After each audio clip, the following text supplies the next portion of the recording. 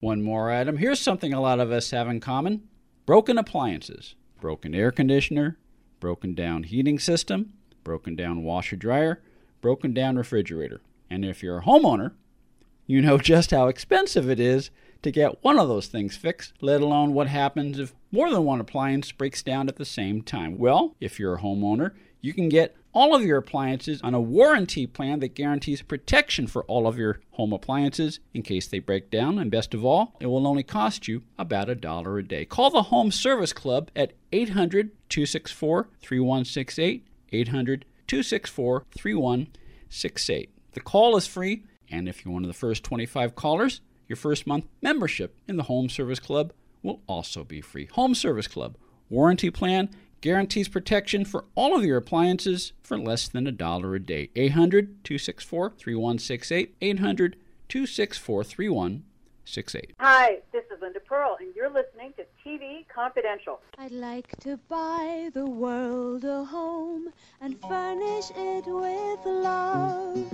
Grow apple trees and honey bees and snow white turtle doves. Ed Robertson, along with our guest Mark Pendergrast. Mark is the author of For God, Country, and Coca-Cola, an epic-length history of the great American soft drink that was recently updated as a revised 3rd edition through Basic Books. You can find For God, Country, and Coca-Cola in bookstores everywhere, as well as Amazon.com, BarnesNoble.com, and wherever books are sold online. We're going to talk about some of the most famous television ads that Coca-Cola has run over the years in just a second. But first, real quickly, Mark, you may not know this. The listeners know this.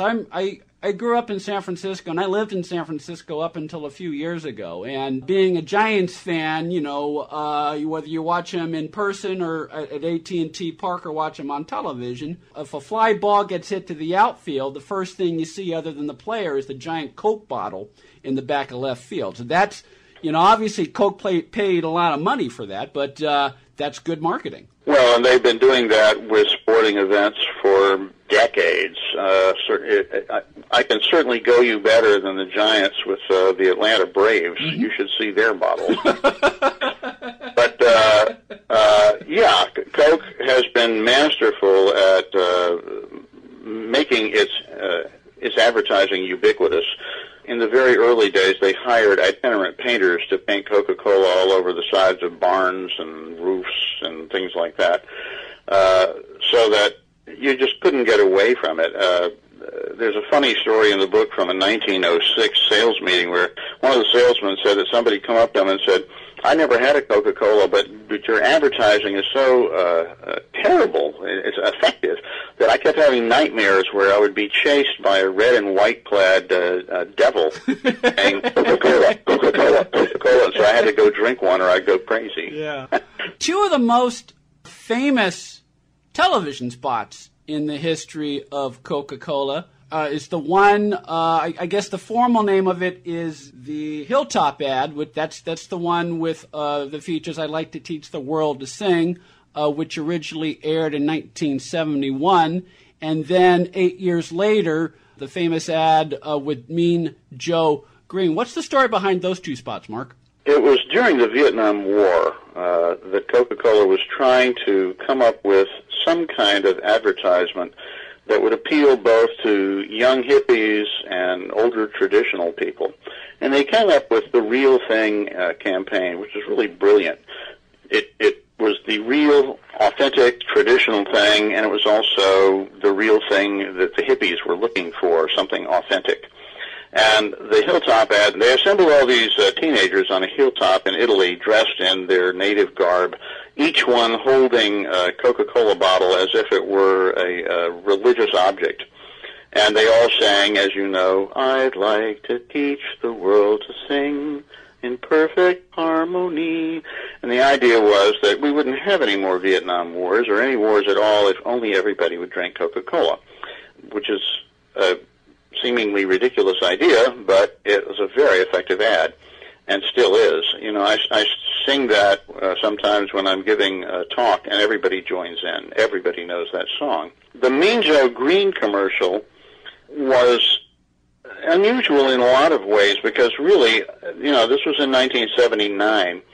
Up until the 60s, Coca-Cola didn't even use black actors in their ads. So here was this almost Othello-like figure of this huge black football player who's limping back along, into the locker room, and this little kid comes up and calls after him, Mean Joe, I think you're the best ever. And he just says, oh, yeah, right, kid. And then the kid offers him a Coca-Cola, and Mean Joe upends it, and in one glorious chug, he drinks a 16-ounce Coca-Cola. And then he throws the kid his jersey. And it was a very effective commercial that was replicated all over the world with sports heroes and soccer and all kinds of other sports. What I thought was funny about the ad was that I found out that Mean Joe Green had to do something like 16 takes because he threw up after the fourth one. And they ended up using the first take. Again, that's ironic. And he's swilling full bottles of real Coke, not Diet Coke. So you got all the syrup and all that stuff. That's going to, even if you're a big athlete like him, that's going to affect your system. One would think so. I don't think he did that as a regular thing. I'm sure they paid him a lot of money to do that. I'm sure he did. And I wouldn't be surprised if he never drank a Coca-Cola again after that. Coke has done a lot of interesting ads recently. Their current theme is called Open Happiness, and that actually came out of a commercial before they had that theme, where it was a little animated thing where a guy comes and puts a nickel into a Coke vending machine, and it shows this little fantasy Rube Goldberg thing inside where all kinds of cute little creatures produce the Coke that rolls out of the machine, and it's the Happiness Factory is the machine. So they've done some really clever ads. They have done some very clever ads. You mentioned earlier in talking about Mean Joe Green that up to that point they had not used a lot of black actors as spokesmen. A few years after that, they made a deal with Bill Cosby. It was either just before or just after his NBC show premiered, and that kind of backfired on Cosby because he ended up endorsing both original Coke and New Coke. That's right. They used Cosby for the first time during the Pepsi Challenge of the 1970s, and he was very effective in making fun of Pepsi and showing, he said, they never show anybody picking Coke, do they? And he would mug, and it was very effective. But then when New Coke came out, they had him wearing a ridiculous Roman toga and saying, the best just got better. And a lot of people made fun of him and said, Bill is talking out of both sides of his mouth. They made a lot of fun of, at that time, just before it, the ad campaign was Coke is it, which is also a very good campaign. But a lot of people then said, well, Coke was it, or Coke are it, because there were two of them then when they brought back the old one. So it was kind of a disaster. Yes, which explains why why Cosby more or less stayed with Jell-O. Pepsi had its own problems with Michael Jackson. His hair caught on fire during one of their ads. That's right. He was very effective for them for a while, but then when he was accused of child abuse, they dropped him like a hot potato. Yeah, well, image is everything with the company. Right. So that's an interesting thing, by the way. Coca-Cola has always placed the drink itself at the center of their commercials. They may use a celebrity, but the drink itself is the icon. With Pepsi, they use lifestyle advertising where if you drink Pepsi, you'll be cool or you'll be identified with this particular celebrity. It's not the same thing, and they continue to do that. Pepsi is brash. They'll do irreverent things, whereas Coke is much more conservative and more likely to tug at your heartstrings. We're talking to Mark Pendergrast. Mark is the author of For God, Country, and Coca-Cola, an epic-length history of the great American soft drink that was recently updated as a revised third edition through Basic Books. You can find For God, Country and Coca-Cola in bookstores everywhere, as well as Amazon.com, BarnesNoble.com, and wherever books are sold online. For more information on Mark Pendergrast, go to Mark's website, which is markpendergrast.com. One of the fun things about Mark's book is that it includes 35 business lessons that we can learn from the history of Coca-Cola, some of which we've kind of touched on in the use, and like Mark just touched on it a little bit briefly, using celebrity wisely, but in such a way that the spot is not about the celebrity but the product. Yes, that's true. But also one of the core business lessons that we can learn from Coca-Cola is believe in your product. And Coke has, that has served Coke well. Although in the case of New Coke, that almost backfired on them. Well, what happened was, if you inculcate your employees with the idea that your product is like holy water or communion wine, and then you go and change it, that could be a problem. And it was a problem for the consumers as well. On the whole, though, if you look at the result of the New Coke debacle, it actually turned out well for the company. The same product that had been losing market share for 20 years began to gain market share after they brought back Coke Classic. Well, so it reminded people of what it meant to them. And without that kind of religious fervor about it, that wouldn't have happened. Yeah, well, the point I was getting at is they believed in themselves. But in the case of the New Coke campaign, they believed in themselves to the point of hubris, and that they never considered the possibility that New Coke might bomb. Well, I think that's true. They were kind of so sure of themselves that it backfired on them. But another one of my little business lessons is to be flexible. Mm-hmm. And they were flexible enough to not go down with the ship. Yeah, no, and they were flexible enough to change within 3 months. Within 3 months, the original Coke was back on the market as Coca-Cola Classic. They could have sat and wrote it out a little bit more, but they realized, okay, they cut their losses, and they went from there. Another business lesson that you cite in For God, Country, and Coca-Cola is welcome competition. That's right. Several people in Coke's history have said that if Pepsi didn't exist, we would have to invent them. The cola wars have been very good for both companies because it makes people think of which cola do I want, rather than what other kind of drink do I want. And do I want Coke or Pepsi? They don't think about RC Cola or Virgin Cola or whatever else is out there. Mm-hmm. So people love this big competition, and it has actually been quite good for both of them. The competition is real enough. Coca-Cola, for a long time, inside their company headquarters, it was forbidden to use the word Pepsi to say that. They called it the P word, or the imitator or the competitor, but they wouldn't say Pepsi. But those days are gone now.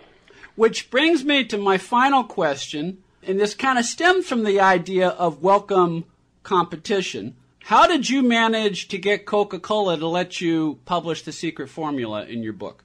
Well, they didn't. It wasn't that they actually let me. They were kind enough to let me into their archives while I was doing the initial research for the book, and they gave me a formula book from John Pemberton, which is the inventor of Coca-Cola, and they told me that it was from his time in Columbus, Georgia, before he went to Atlanta. But that clearly wasn't true because, one of the formulas in there actually used Coca-Cola as part of it. But I was astonished when I found this formula that had an X on the top of the page. It didn't say Coca-Cola, but it had F.E. Coca in it. Well, that's fluid extract of coca. Mm-hmm. It had all these essential oils in it, and as I looked at it carefully, I thought, my God, this is the formula for Coca-Cola. So I put it in the book. And in this latest edition, the great-granddaughter of Frank Robinson, who was the man who was Pemberton's partner, who named Coca-Cola, who wrote out the script that we're also familiar with, and who did early advertising, and who also manufactured the drink. This great-granddaughter gave me a copy of his formula in his handwriting, and that is in the book as a facsimile copy. So, and the two formulas are quite similar, but not exactly the same. So they were clearly fiddling about with it, and what they're using now is similar, but not exactly the same. So what I've got in the book is not the formula that they currently use. It's the original formula. Okay, so it's the original formula.